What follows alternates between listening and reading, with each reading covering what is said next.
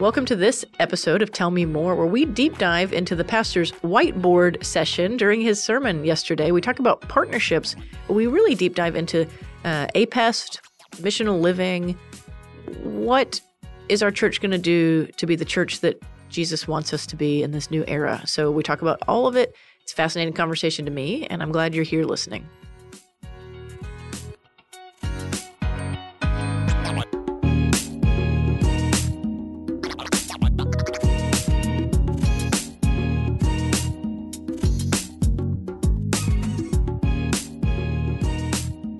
Okay, well, we are here with Tell Me More. My name is Luke Stair. I have Katie Reed Hodges and Dr. Dennis R. Wiles with me here in the studio. And look at us. Nothing happened on Sunday. It was a very run-of-the-mill. Was I even here? Just yeah, day. I was. Was it memorable? D-Dub pulled out the whiteboard, Okay. rolled up his sleeves, So rolled out the whiteboard. Let's talk about the whiteboard. And said, we're having a strategic session. That's right. How about it? Yeah, let's talk about it. How about it? Isn't that something? Yes, I enjoyed it. Tell us everything, Dr. Wiles. Not just how more. did we get to that Tell point? us yeah. everything. Yeah, forget the Well, we more. also had dedicating these babies, which Big was Sunday. incredibly sweet. And Lily, that we're Commissioning our blessing Lily. on her trip to Europe. Whom I we say love. trip, sojourn for a year. It's not really a trip. Yeah. She's worked very hard to get to this That's point. right. She has. So grateful for that. But we have, as you both know, we have, as a staff, been in this long conversation about what is going on around us and what has happened to our society and what's going on within us, what's happening in this church. And so we also have been reading and, I would probably go back to, for me, a little bit would predate you guys. But we, when we started trying to figure out what's happening to the culture a few years ago, we actually brought Andy Crouch here to do a staff retreat. I think that's before your time. No, I was Kate. here for Were you Andy. here? I was, but I was new. Pretty new. Yeah. I was not here, but for the Yeah. listener, Andy Crouch wrote a book, very famous, called Culture Making. Right. So we asked him to come and talk to us about that, about what does it mean to make culture. And how you influence Yeah. local.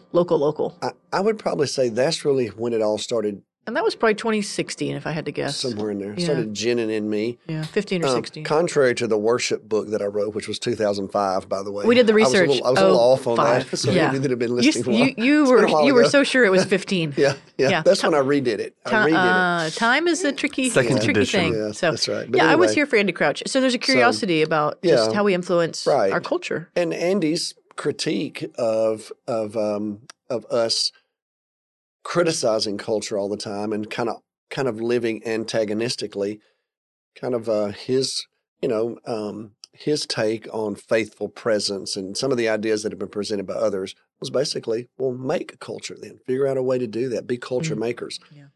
So I would tell y'all, that's probably when all this started ginning in me. Yeah, and how about that? So then we end up bringing Todd Bolsinger here. And Scott McKnight in between the two. Scott not to McKnight be, with questions about how to actually share the gospel in this culture. Yeah. And then Todd Bolsinger talking about adaptive change within the churches. So all of that is kind of coalesced. Yeah, into this did moment. not No, pop up out of that's nowhere. right. This I has agree. been a years-long conversation. But there is something, from my observation, in the water yes. in the past few months. I have Correct. my own speculations, but that's gotten our attention more. Yes, more, it it's has. peaked. Yes. I think coming out of COVID, it's also a part of the situation here. And churches just having to reevaluate pretty much everything. And so, you start putting all that together, something that's been ginning for a long time in me. And not only that, my understanding of the gospel, the whole gospel for the whole world, so it's been brewing in me for a long time. And now these conversations have kind of bubbled to the top. And then we've had other voices speaking to us, people like Alan Hirsch and John Rittner and others that are Newer. just kind of somewhat newer voices in the conversation. And I don't want to derail us, but I would guess those aren't as familiar of names for the listeners, for our probably people. Not. Probably not. And even to me. But I'll just to tease them, when we talk about Alan Hirsch at the end of the sermon, we might talk about this more in here, when we start talking about APEST and releasing the apes, that's kind of Alan Hirsch language. That's right. When you talk about the little paradigm of first worship, then community, then mission. Let's reverse it from mission to community to worship. That's Rittner. John Rittner. So And anyway, these historically before that would have been actually a hallmark of the Fresh Expressions movement in the UK with a Correct. reversal of that model. right. So there's a whole lot. Go to the people. There's a whole lot swimming Right. around in the water. And so, as a staff, we've been, another thing that's also a part of the conversation is we have been trying, as leaders on the staff, we have been trying to be the best stewards of the resources that God has provided for our church. And by that, I mean people, finances, facilities, staff, whatever. And so we have felt obligated to address where do we want our staff pouring their primary energy as well. So when you put all that together, this has just been kind of a strategic conversation that we've been having that I would say dates back at least to when Andy Crouch came. So I'm saying 7 or 8 years ago. Yeah. But it's reached a little bit of a pinnacle, if you will, a bit of an apex. I was smiling because it's probably when I came to staff, which I'm joking because I am. When you arrived, Katie. The timeline works out. Katie is an impetus. No, but I'm afraid that might be correlation, not causation. I got here to watch it all. Yeah, you've been positively irritating. I'm not the disruptor I wish I was. But so. I've just been in these conversations with you too, as y'all know. Sure. We've been talking about some of these things. Well, and there is, and I'm not saying this is more just for information for our people. There is a newly formed engagement team, which is with Luke, partner with Ashley, Kurt being their shepherd. I'm in the room, the four of us. We are talking about this more often. That's right. Right. I mean, there's a team on your staff that's daily, weekly meeting, but daily texting and thinking about these things. Right. So there's attention being paid. So it's just stimulated a lot of thought, conversation, discussion.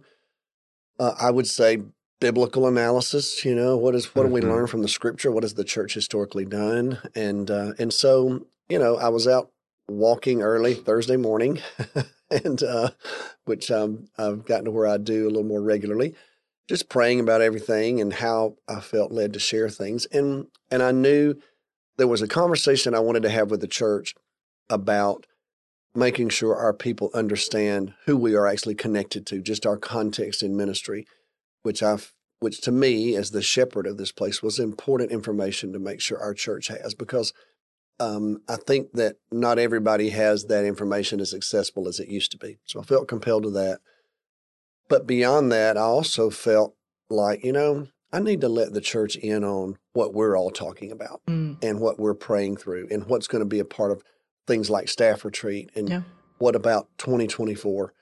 And so you start putting all that together, and I thought, I felt like the Lord impressed upon me, why don't you just invite the congregation in as if we were in a staff meeting, so to speak, and we're staring at a whiteboard, which we do sometimes, and just start writing these ideas. Y'all both have done it. You start writing on a whiteboard or two things down. Map it out. Helps try to look at it and get a visual, but also just to stimulate conversation in a little bit of a different setting. And I think it's a good shepherd move to say, we talked about this enough. The church needs to be let in on this. You know what I mean? Exactly. Let's not run off without them. Correct. As a staff. Right. It's kind of like when in Todd Bolsinger's book, where he in Canoe in the Mountains, he talks about how you're making these adaptive changes if that's what you're choosing to do. And of course, the imagery in that book is, Lewis and Clark and their expedition team, and they're all expert canoers. Right. That's their gift. And they get to the point to where they think they're reaching the head of the Missouri River, and they've been going upstream on the Mississippi River, and they think, well, once we get there, everything's going to flow downstream to the Pacific Ocean, and we'll just kind of float our way to the ocean.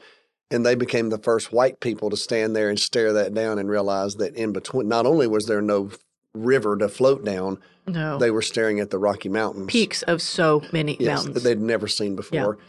Not just one big mountain. Yeah. And one of them put in their journal, not just mountains, but horrible mountains. Yeah. And so the question was, well, what do we do? And then the idea was, well, let's canoe the mountains, so to speak. In other words, let's take our skills and apply them to a completely different context. And Bolsinger says, I feel like the Western church is standing at the head of the Missouri River, so to speak, and you're staring at the Rocky Mountains, and what are you going to do? And you can't just paddle harder. Right. That's kind of one of the big lines in there. So, thinking all of that's kind of in the mix here. And so I just want to invite our church into a conversation of, okay, we're staring at something right now and it just looks and feels different. And so I just felt compelled to have a conversation, but I wanted to start the conversation with our context that we're not in this by ourselves. We're not alone in this journey. And we are doing some things well. There are some strategic connections that we need to celebrate. That's why I wanted them to hear these reports from West Africa. We've had, over 3,000 salvations just this year. So let's be grateful to God for that. It is. However, at the same time, here, look in the Western church right now. I'm talking about in America, North America, in Europe, and find any positive sign statistically that would make you feel like we're making headway. I would tell you, you would be hard pressed in the Western church, which is fascinating. You think Europe has had Christianity for 20, very, very, very 20 long centuries. Okay. All of them. Right. Yeah. And we've had it for 5 centuries, I guess. Okay. Or 4 centuries rather. So where are we in this, and what have we learned and what are we struggling with? Well, we are facing, I think, one of the biggest challenges that the church in the West has had to face. And I would say particularly the church in North America has had to face. And so I just thought, you know what, I want to invite the church in, but I felt like to do that in the context of a normal sermon would not have the impact. And so I decided to give you several visuals Sunday morning. One, a whiteboard on the platform, me with my sleeves rolled up, so to speak, the image of we're going to have to go to work. Yeah, y'all. pulpit. Yeah. Not a pulpit, but a table. That's right. We're going to have to get our hands dirty here to figure this out. And so I found it very engaging, and I'm living with it all the time. And I'll be honest with you, I felt a great relief Sunday morning. I felt like, okay, I've shared this burden with people that I trust and that I love. And now let's decide, what do we do now? And so this was just the opening of many conversations, as y'all know. This is going to require us now to kind of put our hands on the plow, so to speak, but also on the drawing board to think through, okay, so what do we do? And the feedback I've gotten some feedback already from church members, texts and emails, or just, conversations. Tell us more. And it's all been very positive, from every age group, people saying, okay, things like, I'm in, I get it, or comments like, okay, I have no idea what we're supposed to do. Yeah. But I want to be in on trying to help figure out what we're supposed to do. Yeah. Great. And I'm probably in that category. I'm not sure about everything just yet. But as I've tried to share Sunday morning, I know what I have. I have apostolic tendencies. I do. I like to start new things. At our church, I feel like I've helped lead us to do those things. Yeah. But I have the heart of a shepherd, and I can't help it. I just do. There's something inside of me. Like when Bolsinger says, okay, you're going to lead this adaptive change in your church. You're at the head of the river. You're looking at this. Let's go. And he says, but you're not Lewis and Clark. And he said there was one of the pastors who listened to one of his seminars and came up to him and said, man, this all sounds great, Todd. And you want me to take the mountain? And Todd said, yes, take the mountain. And he said, well, I'm about to take the mountain with Grandma. Because my church has Grandma in it. I don't mean that disparagingly, but his point was, that's one of his chapters. We're a church. Yeah. We And so for me, as I've prayed that through, and I spent in July, a little bit of an odd July this year, obviously not my normal rhythm. Not in what July. You expected. No, with my daughter getting diagnosed with breast cancer, it was kind of a much more contained familial time. But I still spent time praying and over us. And that's where I landed on this idea of together, and that imagery is influenced by the research Todd did and his feedback. Because if we're going to do this, well, we're going to do it together. Yeah. We're going to do it with all of us. And Sunday was a good inviting of everybody to be together in this. And I also felt, I'll be honest with you, when I was walking Thursday morning, I was praying over those families. I'd gotten the email from who I was going to be here and who was dedicating their babies. And I just started praying for them. And then I got to thinking, well, so we are going to have a church for them when they're adults, right? We are, right? And I got to thinking, well, my home church is no longer in existence. So if I wanted to take my grandkids to a worship service just to go visit for old time's sake at my home church, well, I can't do that. It's done. It's closed. Well, I'll be honest with you, that kind of sent a little bit of a tremor up my spine a little bit about, wow. Good churches. And mine was aren't good invincible, church. right? That's right. Yeah. And now I believe y'all know, theologically, I believe in the church with a big C, of course. Oh, it's God's church. We can't. My goodness. We can't snuff it out. Yeah, the church will not be overcome. I dare you to try to overcome it. You can't. And tell the devil that. Do what you want to do. But you know what? You're going to go to hell. That's what's going to happen to the devil. And the church is going to survive. But this one. But local churches. Come and go. Yeah, they just, you've got to figure out a way to live in your era. You can't live in another era. It's good. Well, I guess you can. I don't think this is your stance, but I don't know that anyone in this room is looking to do hospice ministry for this church. That's right. That's just not who we are. So I don't know, y'all. It was an interesting sensation for me because it was like I was on the turn to go back to my house. And I walk like 3.5, 4 miles a day. But I'm going to tell you that last half mile was a quicker pace than the first half mile because I was like, well, I got to go talk to my team. I got to go to the church. And I didn't know what y'all were doing. I had no idea everybody was. And so I went to the engagement team. Quite scattered. Yeah. The normal engagement team meeting. I went to that room. One of us was sick. Yeah. One of us was working on a project. Right. And Ashley was there by herself. Yeah, we were meeting in a different room. Y'all were somewhere else. I walk in on Ashley and she's working on Missions Month. She's looking at Missions Month. And I said, hey, I need to tell you something. This coming Sunday, we're going to talk about this in front of the whole church. And I'm going to have a whiteboard. That's what we're doing. And Ashley's like, oh, okay. Yeah. And I said, where's Luke and Katie? What are they doing? And she said, well, I think they're meeting in Katie's house. I said, I'll be right back. And I leave.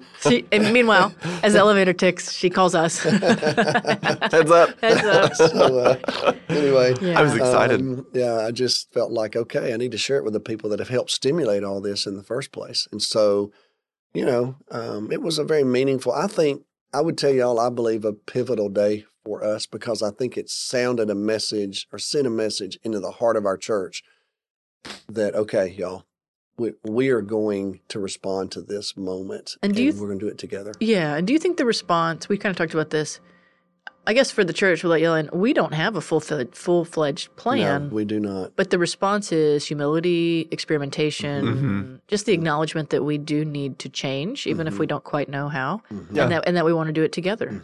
I think about some of those experiments, my role is experimental is in one of itself. those experiments. Yeah. I mean, the purpose of my job is to mobilize this church to impact Arlington with the gospel. That's if you were that to is literally the first pull up my of job your description. That's the first sentence. I believe I typed that many a year ago. You did. Yeah, table it's pretty good. I like that. It's pretty good. I'm not so proud of my little project to say that it's the be all end all, but it's an experiment in this direction. Yeah. So I'll do my shameless plug. Even if you're not a part of a table group, first Sunday of every month, we're teaching missional skills at 5:30 in the fellowship hall. We'd love to have you there. You don't have to be in a group. We're going to teach you how to understand your context this month. Is that what this month is? That's what November will be. November 5th, 5:30 p.m. in the fellowship hall. You have childcare register, please. Yeah. But you think about the first one you had, we had 100 people there. We did. It was great. From all age groups. And pretty much, I would say the demography, pick a category of our church, was in the room. And it was very helpful, a good conversation about listening prayer and the value of prayer and what that means to us. And really, that's what I called the church to Sunday morning, is to pray. You know? And that's what I would say right now to my church family. That's what I would say. When you look at the church in the book of Acts, that's what you find them doing all the time because they didn't know what to do. I mean, there they are. They're overwhelmed by their cultural surroundings. But they were convicted and they just spent time praying, and seeking God's wisdom. And sometimes even, Luke will say the building even shook. They got these affirmations from God. But I think that's where we start really is to pray. And we've been doing that as a team. You helped lead that this morning. There were steps when Katie and I had to go take care of something this morning, but people are praying here on this staff, just asking the Lord, what are you saying to us? Yeah. What do you want us to do? What do you want me to do? That's what I would encourage our listeners to do, to start with prayer. God's really good at leading us. And he's working right now, whether we sing that song, God's working, whether we see it or whether we know it or whatever. Yeah. Well, he is working Even when I And don't see it, yes, you're working. he's working. Yeah. And so we need to join him where he's working. Because Absolutely. that's where he's at work, and that's where the power is. And I think that imagery, from Keller, of course, Keller didn't invent it. Paul talks about it, but the idea of being a gardener, this whole idea that, we're planting seeds. Well, God is the one that we have to trust him. There's a partnership with him. It's mysterious. He's the one that controls the weather. He's the one that puts the right things in the soil. He's the one that's loaded the seed, if you will, so to speak. But we've got to demonstrate some skill. I mean, gardeners do have skills. It's work. You think about it. You do think about where you're going to plant and when you're going to plant and how you're going to take care of it and all that. But you also have to trust God, And so I think I've told y'all this story before. It's the most practical prayer I've ever heard in a church. Was when I was in Oklahoma many years ago, pastoring a church with all these peanut farmers. And if you know anything about peanuts, they grow underground. Mm-hmm. When it comes time to harvest them, you invert them. You have this, they call it digging the peanuts. And you lay the peanuts on top of the ground. And then you have to let them dry out a little bit because there's moisture content in the peanuts. And once they get to a certain point of dehydration, if you will, then the threshing machine will come through and will thresh the peanuts. But you can't do it when they're still wet. Well, the challenge is they do that in November. And in Oklahoma, where I was, is a little further north than we are, and you get frosts, and they call them killing frosts there because if you get a bad frost, it'll damage the peanuts and completely ruin the crop. Well, one Sunday night, I'm up there, getting ready to come home, finish my sermon. The peanuts are dug, and there is a terrible frost predicted for the next day. And so Sunday night, church is over, and we had a guy in the church named Paul Hallam. Paul was the chairman of deacons. He was the treasurer. He was the janitor. He was everything, and great guy. I love Paul Hallam. And but he ran the co-op where all the farmers brought their peanuts. And I just said, Paul, we need to go. Would you pray for us as we leave? And he stands up, and here's how he started his prayer. He said, Lord, you know good and well we already dug those peanuts. And these boys have got their peanuts laying in the field. And if you could just see your way clear to just give us a little bit of time before you send that frost, we'll get these peanuts in if you just let us. And y'all, it didn't freeze. And those boys did it. But I'll never forget how he started that prayer. Lord, you know good and well we already dug those peanuts. And I thought, now that is an honest prayer right there, brother. Well, but you know what? They had done their work. Yeah. And I think... And so there's something about the mystery of it. And the gardening, I tried to grow a garden a couple times in my life I have, but during COVID, because it was spring when it happened and there's nothing else to do. You're at home with your dogs or whatever. And I guess my take on that is that gardening does, you're not going to get it right the first season. I mean, not that you can't in this spiritual life we're talking about in the metaphor, but practically, you actually get better the longer you do it. You do. Listening. It's a practice. And I mean, forget the metaphor, but listening to God, understanding the prompting of the Spirit, the conversations, the natural rhythm of it, your own voice and all of it. I mean, that's all learned. Same with gardening. Is. Like I tried to plant watermelon and it turns out my garden is all wrong for watermelon. And I didn't know that. And, I didn't know why the tomatoes weren't getting to fruition and something was eating them. And, but if I did 10 seasons of that, I bet I'd get it down by then and understand how to work the soil and how to predict the weather and, pray for, good and well. We've dug those peanuts. Right. But I think there is, when you talk about a partnership, it is a true partnership that we get to hone our skills and learn how God has gifted us to be in the places that we're in. We don't get to just go in green and expect big harvest. And he has gifted us. Yeah. He has. Okay. We should talk about that. Tell us more. Okay. So and this is something that we've been actually working through as a staff. We're going to work through it on staff retreat. The engagement pod went to a conference. We had known about it before then, but went to a conference. You talked about APEST, which is an acronym, which stands for these offices, callings, language kind of varies in Ephesians 4. So it's apostles, prophets, evangelists, shepherds, and teachers. So you wrote all of that on the board. You had this nice little circle diagram. I'm sure we'll see that again somewhere. We call it APEST. We do call it APEST. Or the you 5Q. may see it 5Q. 5Q is the technical term, but everybody calls it APEST. Yeah.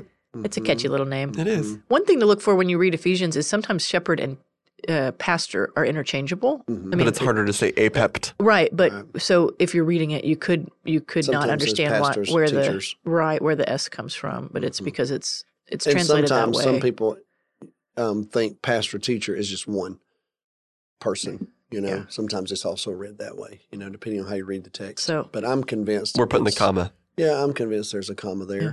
Well, And, then, and if you are, I I am. see them as functions in the church. There's a functionality to it. Yeah. Because you have some people who argue they're cessationists. They think some of the spiritual gifts no longer exist. And what would you say to They that? cease to exist. So I'm they're guessing called by the fact that our cessationists. pastor heard from the Holy Spirit on a walk yeah. about what to preach on Sunday. We are not I'm not a in that cessationist. church. Let's go I mean, ahead. I understand that there are people who view those that way. For example, the one that's the most controversial probably is the apostle. Yes. But prophet would not be far behind. No. But, if you want to look at the apostle as this office that is someone who walked with Jesus and is an eyewitness of the resurrection and is one of the original men, so to speak, called out by Jesus, we refer to them as the 12 apostles. Oh, yeah. Well, you talk about it that way. Well, yeah, they all died. Okay. Yeah, So- show me one. Yeah, Show me they're one. dead. They're dead. Most of them just murdered, Correct, not they're so dead. long Yes. after all So, that. Yeah. But when you also look at how that function continues to exist in the church and how Paul even uses it. He calls refers himself to- an apostle. Yeah, he one calls Junia. unnaturally born. Yeah, I know. He calls Junia Well, yes, an an apostle. When you're thinking, Tell me more about that. Okay, I hadn't read about Junia. That yet. sounds like a She's lady. No longer It's in Romans 16. Yeah, she's not in the list anewhere in the Gospels, and Paul calls her an Outstanding apostle. among the apostles. Yes. So, well, that lets me, at least it gives me the hint of, so what did Paul mean in Ephesians 4? And think about where Paul is in Ephesians 4. He's in Rome. It's about AD 60. He's in prison, under house arrest, I would probably say is a better way to put it, but regardless. And he's looking out at the future, okay? And I believe Ephesians is the most general treatise Paul ever wrote. It's not addressing some type of an incident in a church. It's his take on the church. And y'all were saying some of the copies of it are even like to the church at blank, because it's really correct. It's generally applicable to everybody. You have ancient manuscripts that don't even have ad Ephesus in the actual Greek 'Cause manuscript. it's just good for everybody. So you could read this anywhere. And of course, its companion letter to the church at Colossae has also made it a little bit, people have just questioned, why are they so similar? But regardless, we're going to spend a whole lot of time in Ephesians next year. We are. But the question is, so when Paul says in Ephesians 4, Christ has given these people, and that's how I interpret it. These are people. Romans 12, 1 Corinthians 12, I believe are spiritual gifts that the Lord gives to his people. But when I read Ephesians 4, they're listed as people. So these are apostles, these are prophets, these are evangelists, these are shepherds and teachers. Well, okay, well, who are these people? Mm-hmm. And why would he list them that way? Well, I think the reason he does is because they have different tendencies and different abilities, and there are different things that drive them. But I believe you need them all. And I would confess in my ministry lifetime, I've spent more time focused on spiritual gifts for the people of God than I have these people in leadership, because that's kind of how I view them. Yeah. So it has really challenged me over this last few months. I've just been kind of exploring what I really believe about that, Well, first of all, I would tell you I'm absolutely convinced that I am not a cessationist. I believe those people are in the church right now. I believe they've been in the church ever since the church has been birthed. So I believe right now there are apostolic people within the body of Christ. There are prophetic people, prophets in the body of Christ. There are evangelists, there are pastors, there are teachers. And those people, they have tendencies that if you put them in a mix together, that can lead the church really well. But the challenge is, as Hirsch says and others, once the church gets institutionalized, which that's just inevitable, y'all. There's All going to be movements eventually become institutions. It just happens. Some people are going to kind of take over the institution, so to speak. I mean, I think that's just inevitable. So in the church expression, the shepherds and teachers have kind of taken over the institutional side of the church. Think about that. It makes sense. Teachers are protective in terms of making sure we're grounded in Scripture, we're believing the right things. Well, that's fine. The shepherds are protective over both the people and the institution because they just have a heart for caring. Well, then there's room left for these other people, but they tend to be more marginalized in most settings, particularly institutional settings. You think about right now, Pope Francis has convened this synod in Rome. Well, I don't know Pope Francis personally. I'm just watching. Pope Francis, to me, is a shepherd. That's what I sense in him. He's not apostolic in some ways. Now, people are wanting him to be. And so people think maybe he really is undercover, more apostolic than we give him credit for being. So, well, this particular synod, you've got a whole bunch of teachers there. These are the cardinals of the church. But there are rumors that within that mix of that church, there's some apostolic thinking that they want the church to branch out in some different directions. Now, I may disagree with the theology of what they choose to do, so don't hear me saying all that. But my point is, it's really hard for those apostolic people to even gain a voice anywhere because they're just laden with so much structure and organization. And the problem can be that they get so impatient with us that they just leave. That's right. Yeah. So the institutional church, the downtown First Baptist, anywhere, the apes, as you're calling them, they just get so frustrated that we won't change quick enough, right? Exactly. or try something new or whatever, that they just go do something else. Yeah. But now we're living in an interesting moment, though, y'all, in my opinion, because I've been doing this a long time. I would say in my early days as a pastor, okay, and going into the 80s and 90s, we were watching a church planting kind of explosion in America, where churches were just getting planted all over the place. And more often than not, the churches that were planted were more kind of contemporary in their expression. In other words, what I mean by that is they had contemporary music was kind of the forefront for them. The way they dressed, the way they did things, they have much more informal structures. They tended to be less denominationally focused. It was kind of like this independent community church, if you will, kind of just outpouring. And most of the churches that were planted during that era were of that ilk. Okay. All right. Well, now think about where we are today. We're 2023. Well, that's not a novelty anymore, really, because even churches like ours that have been around since 1871 have contemporary expressions, if you will. So it's not like if you say, well, I want to go to one of those new churches, where they have the new music. And I'm not denigrating that. I'm saying if that's what you say, well, guess what? That's pretty much everywhere. Well, I want to go to one of those churches where you can just show up without a coat and tie.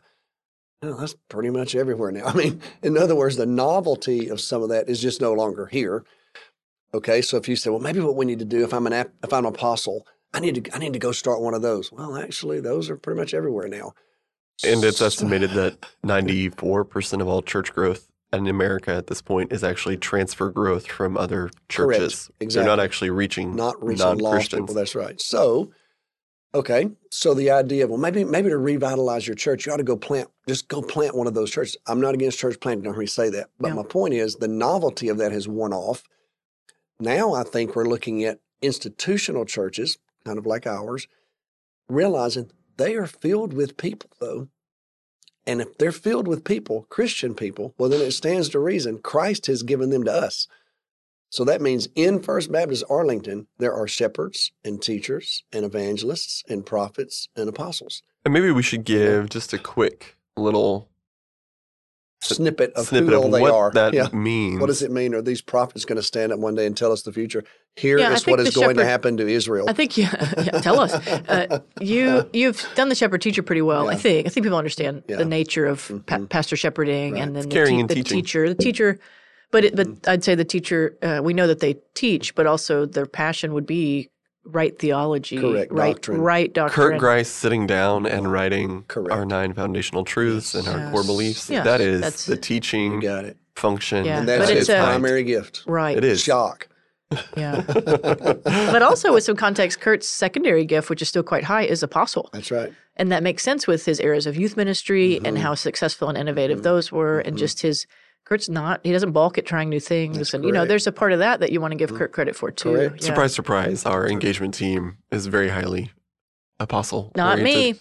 Except for and Kitty. one shepherd. Kitty's keeping us grounded. Comes in with the shepherd's crook. Yeah, no, it's important that I'm also in the room. So, but for if we that think reason, about yeah. apostles, Yeah, that's probably the most. Let's talk about that later. yeah, so I know we get kind of antsy around that word as we talked about. So in Greek, apostle just means sent one. If we were to then translate the Bible into Latin, which is what happened, we kept apostle from the Greek and we just transliterated it. In Latin, they translated it as missio, which we then carry that word forward as missionary. Right. So We're not as scared of that word. No, We're pretty so comfortable with when that we one. think about apostles in your church, think about people who have that mission impulse. They're wanting to move the church forward to kind of find that next wave of people we need to reach, that next wave of innovation we need to have to kind of keep this thing moving in the right direction. They're the people who are kind of preserving that sent identity of the church in the world. Which I think in an institution like ours, it is kind of innovation. What's next? What's new? Correct. Right. And not just new for the sake of and new. they don't have to leave the church to live that out. No. But sometimes they feel like they do. Correct. Yeah. So you'll find that in the Western church today, Because we're not going to move quick enough. Right. a lot of apostles are out in parachurch ministries because they can move faster. Yeah, that's true. More nimble. Yeah. And also, it's almost as if we look at that as a blessing. Man, we're so glad we have those people, because they're doing really great things. Yeah. But we need them Out there. in the church. Yeah. Yeah. And that's the hard part. Yeah. I think the prophet is one also that's misunderstood. It's the idea that, these people are going to stand in front of us and forecast. Right. Yeah, it's not. Now, you have some of that. I mean, obviously, in the Bible, these people did that. And I don't want to denigrate that. Right. There's still have something that. to it. Yeah. No, and we have someone on our staff who occasionally has come up to me and said, the Holy Spirit revealed to me in a dream that we need to do this. And because of that person's maturity, I tend to pay attention to that. I completely believe Before in that. doing this inventory or test, I thought Ashley Berryhill's leading edge was prophet because she has that in her. Ashley will come into a meeting with a vision. I mean, I have to help her translate it into words. Correct. She has an impulse, Right. a sense of things, and it's often about the heart of God, something about the heart of God. So prophets are really about keeping us in line with God's heart, but they also tend to have an orientation towards justice and making Much sure like we're actually living correctly in prophets the in the world. Bible. I was about to say. And there you have and when you read the prophets in the scripture, it's interesting. It's not like when those prophets spoke that everybody listened to them and said, well, they're not talking to us. They're talking about something that's coming in the future. No, they were preachers. They were speaking to their generation. Directly. I mean, some of the minor prophets I'm thinking of. Yes, Yeah. so it's as Luke just said, they're lining you up with the heart of God. Well, think about it. The church obviously needs to be connected to the heart of God. Yeah, and we need to And make these issues of space justice, for that. yeah. But I So- think confessionally, as a shepherd, sometimes that spooks me a little bit. It does. Sure. Because I think in our readings, like the worst thing, or maybe it's just my own palate, the very worst thing you can have is an immature prophet. Correct. Somebody who's, trying to draw us to the heart of God, or Yes. saying, I have a vision, or God told me. Yeah. And I'm sitting there thinking, okay, prove it. But I think that's true for all of these, is that immaturity, maturity, just like in all things, play a huge role. An immature Sure. apostle is going to be brazen and burning people and trying to just barrel forward. An immature prophet's going to get on stage and grab the mic and say something that may be right, but say it in just the wrong way. Correct. Evangelists being the same way. And I They're think we gonna need to talk about it. manipulate. I think we need to talk about evangelists too, because We it's do. not just someone who is on the street corner Right. winning people to Jesus Yeah. in a 3-second No, conversation. these are people who are forming a bridge between They're lost gatherers. people and the church. I think about my wife is She's it's very, actually very secondary. comfortable. She's very comfortable with lost people. And so at school, I think Kara Milton is an Yeah. evangelist. Yes. and there's She's people who are a talking gatherer. to lost people and feel very open and comfortable about talking about faith. My wife will tell me about conversations she's had with her coworkers or friends of other religions, and just, got into a conversation about a Hindu view of karma and then talked about the Christian view of judgment. I'm just like, you're out there just Yeah, just killing it. talking about the judgment of God Yeah. Right. at a water park. Yeah. Ryan has a lot of that. Ryan's a gatherer.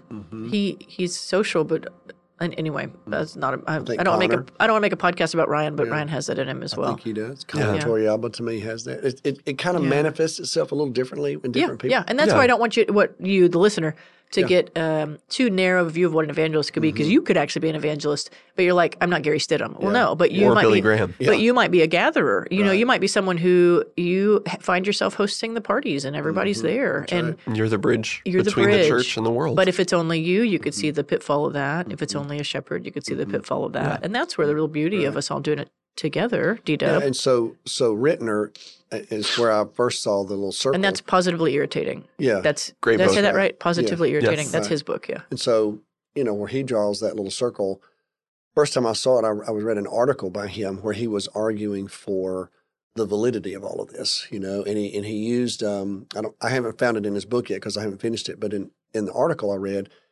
he was talking about his study of English in college, where one of his teachers drew this circle on the board to teach them how prepositions work. So like to and from and unto and beyond and et cetera, et cetera. And he said that circle just showed kind of the quote unquote health and breadth of the English language, if you will. And he said, as he was studying all this, that's where that came to his mind, at least, the idea that you've got the evangelists bringing people into the church. You've got the prophets keeping the church connected to God's heart. You got the teacher keeping the church connected to the word of God. You got the apostle who's kind of pushing the church forward. And in the middle of it all. Somebody's got to be in the middle of it all. And it's the shepherds keeping us connected and loved. And that probably spoke to me as much as anything. Well, hopefully it's validating. Yeah. Not that you just went and found what you wanted to hear. No, but it makes sense to you that you hold all this together. I resonate greatly with it because I know I have the heart of a shepherd, but I also know that I have apostolic tendencies, and I'm a strong teacher. But I recognize the value of all of these and how important they are, and I think that in this next era, as I said Sunday morning, we're going to have to let the apes loose because we're losing ground in our culture, and it's the apostles and the prophets and the evangelists who have the most connection to the answers, in my opinion, that God tends to bring. I mean, you look at Paul. I mean, there's no question Paul had apostolic gifts and evangelistic gifts, but he's a great teacher, But his strength in ministry was not just his pastoring and shepherding. It was new frontiers, It was exploring and, and being willing to. I mean, like I was reading this morning, he's in Ephesus and he's trying the synagogue. Okay, and I'm just trying to put myself in Paul's shoes. Obviously, he's a familiar and feels very comfortable, in a synagogue. My goodness, the guy's a Pharisee, Mm-hmm. And it says he's there in Ephesus and it's just not working. And he moves to this lecture hall that some Greek guy owns. And I'm thinking, well, there's an apostle for you, just like, okay, I tell you what, we're going to take this thing somewhere else. We're going to take it outside. Matter of fact, we're going to take it where the pagans are, And the Christians went with him, So there's this apostolic edge to Paul that worked, And I just felt myself even convicted this very morning, just reading my daily Bible reading in the book of Acts about, okay, so what does that mean to First Baptist Arlington? How do we experiment at the right level in the right way without totally destroying the organization itself? Because you've got to have some dexterity to pull that off. You've also got to have some social leadership capital and trust in order for that to be effective, in my opinion. And so that's why I tried to say Sunday morning when I laid out the groundwork, I wanted to start positively and like I said, embrace our partnerships, our context, and look at it. There's some stability here, y'all. We're not just starting from scratch. That was kind of the rationale there. Yeah. And that's the shepherd's heart in me. But then once you put in front of the church all the isms, and then my question, what do y'all think we ought to do? And I don't know if y'all remember this or not. And I said, I think we ought to just keep doing what we're doing. Well, obviously, that's a facetious statement, and pretty much everybody resonated with that. The collective sense in the room was, well, no. This is not enough. we can't just keep what we're doing. Right. Well, obviously, we can't. So where do we start the experimentation? And that's where I want to invite the church in. Where do we do that? I think table groups is already one example of that, Luke. It's an experiment. When y'all first came to me with that idea, I thought, part of it was I didn't understand it. And second of all, I was like, I'm just not sure about our people. We're Sunday school people. I don't know. Tell me more. Uh-huh. And so as I've listened and I'm watching and I'm hearing from people, Well, it's beginning to me to prove to be a viable experiment. Now we haven't had any one of them have their big party yet. We're not that far into the experiment. Yeah. They've just been meeting together. No, it's the beginning of it. And we say experiment. I want everyone listening to know there's you'll never probably read this. There's a 30-page document that lines out the research but and rationale. It's a pilot. It is a pilot. It's a pilot. That's a better way to put it. We didn't just walk up and say, we have an idea. Yeah. That's right. Yeah. It's much more substantive than that. It's been tested a little bit. Which is good. But there are other, maybe we call them pilots going on around the church. The youth ministry is trying an alpha curriculum, which is bring your friends. Let's have real faith conversations. 40+ guests this semester alone. You've got Brian Sepulveda, who arguably, when you think of senior adult ministry, you're like, that's on autopilot, not piloting anything. Brian's trying to figure out how we, particularly at Morada Pantico, which I know we have a lot of people there, how we bring church to them. And the other night had 21, the place only has 100 residents, 112 residents, whatever it is. 21 of them met to watch our service and be shepherded attended church at First Baptist Arlington. And the table group is going to go there to trick or treat. And stay-at-home moms. So it's popping up. It's not just table groups. It's in the air in our church. And so that's where when we talk about experimentation or whatever you want to call it. Piloting. Yeah, well, experimentation is true, but piloting makes it sound like we thought it through a little more, which we did. But it's in the air. And that's where I'm hopeful that, change. We've been thinking about COVID killed a lot of things that don't need to be brought back. We actually have a great kind of soil for experimentation and piloting. It's already in the air. And to me, that partnership conversation actually was a part of that as well, Katie. This church started the apartment church ministry in Arlington. Well, that was a pilot experiment. If you go back and research it, when we started Mission Arlington, the original idea from Dr. Wade was to start churches and take Bible studies actually into the apartment complexes. Well, at the time, the convention of Texas Baptist Convention, had this project called the Key Church Project, where the convention would actually give you financial resources to start churches. And key churches, starting churches. So Charles presented this idea to the convention and said, would you help us pay the salary of someone to help us launch this? Well, the BGCT looked at it and said, what is it again? And he said, well, we're going to start Bible studies in these apartment complexes because that's the largest unchurched population in America. Transitory, a lot of reasons for it. Again, the convention looked at it and said, now, what is it that y'all are actually going to do? And Charles' response was, we're going to go start Bible studies in these apartment complexes. Unchurched areas. Would you be willing to help us? Well, finally, after lots of conversation and convincing, because here's the way it worked. The convention would give you this much money the first year, reduce it the next year, reduce it the next year. And by the fifth year, you had to have this person fully funded. That's how we launched with Tilly Bergen on our staff, was with the BGCT offering the first salvo, if you will. But Charles had to convince them this was because they were saying, but are these churches? I mean, are you what is it again? Yeah, this grant's for church planting. Okay, so, well, that was an innovative kind of apostolic kind of thing. Okay, so here we are now. I wonder what Charles Wade's APEST is. Well, we've got. I'm gonna make him take it. Well, we've got 354 of them now. Okay. Yeah. Well, then we decided, well, let's figure out how we can get more personally involved in the world, more personally connected to the Great Commission. So then we become a sending church. Well, now we're partnering with indigenous partners that we would have never known, we'd never had any connection with, had we not made those decisions to experiment sending. And so now here we are. And that's why I wanted to say Sunday morning, okay, you've already done some of this. We've done some of this, and it's working in multiple places. This wouldn't be the first time we kind of. That's right. Yeah. So now what? Do something new. Yeah. So I'm very excited about it. I'm burdened. My wife asked me the other day, because when I said, this was what kind of stopped Cindy, when I said, okay, so are we going to have a church for these babies when they become adults? And, my wife was like, what kind of question is that? Did you not know that Jesus said, I will establish my church in the gates of hell when I said, okay, I'm not. I can picture. I'm not talking about that. She said, but then her follow-up question was, well, are you worried about this? I said, I'm not worried. That's not the right word. I'm burdened. But I believe it's a holy burden. And I just wanted Sunday morning to invite our church into that burden. It's good. And let's bear the burden together and find our way through it. Correct. Love it. So that's kind of what I'd say. Well, to be continued. There's so much more we could talk about, but I think we're going to have time. I bet we will. We do this every week. So next Sunday, you're going to have Ryan Chandler, though, because Ryan is going to preach a message. We'll have to think about what we want to do in here. I'm going to be at North Davis Church of Christ preaching on patience. Patience. That's my assignment. I think God could use that as well. Ryan can take my place. Or mine. We'll figure it out. No, y'all just need to interview Ryan next week. He's the preacher. No, I don't know about that.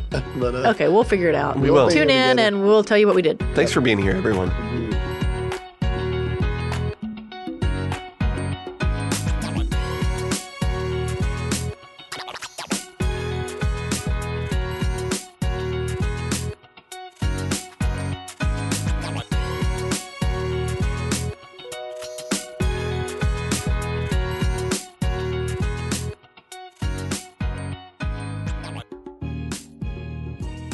Thanks for listening to the Tell Me More podcast today. You can subscribe to this podcast on your app of choice, or you can visit us at fbca.org to find out more information about the podcast and our church.